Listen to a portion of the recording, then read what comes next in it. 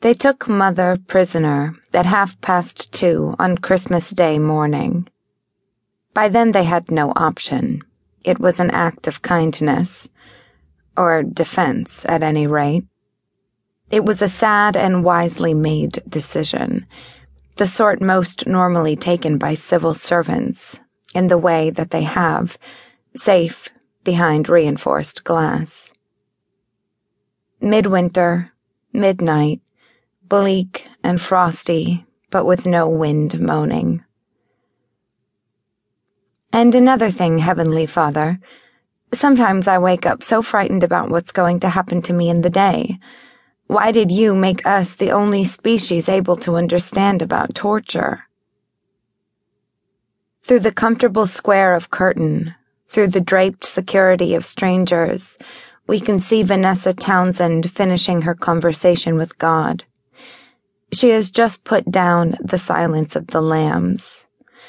A winter mist hangs round the old-fashioned streetlight outside her window, held in silence by the stillness of the night.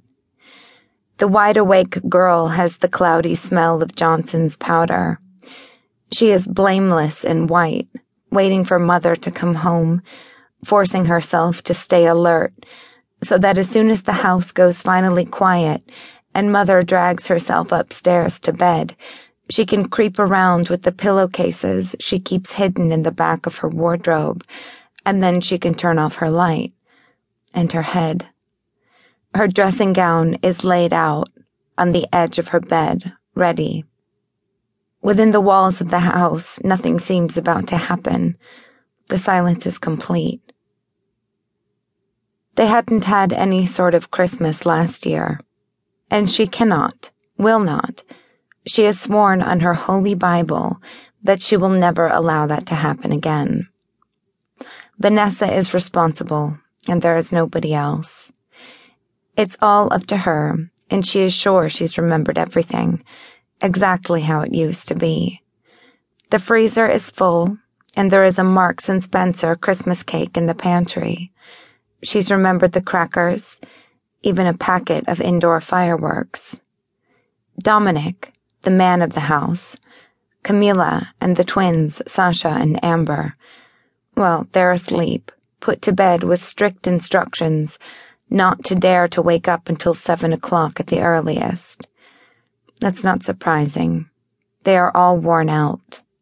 They lugged the decoration trunk down from the attic and spent the evening decorating the hall, the drawing room, and the sweet-smelling tree that they'd all gone to fetch from Mr. Gribble's after tea.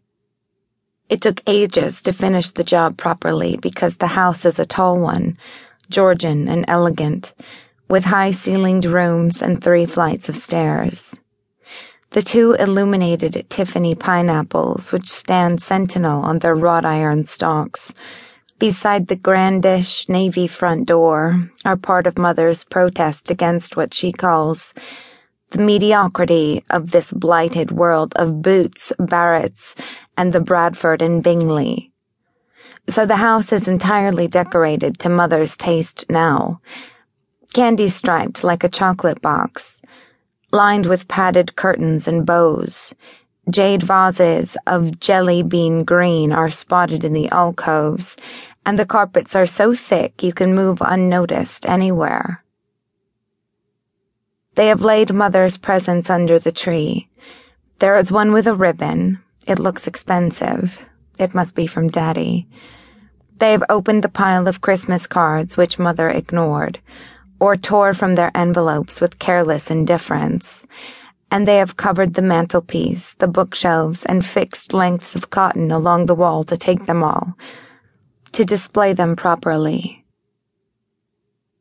There are 147 cards, so someone, somewhere, must have liked Mother once.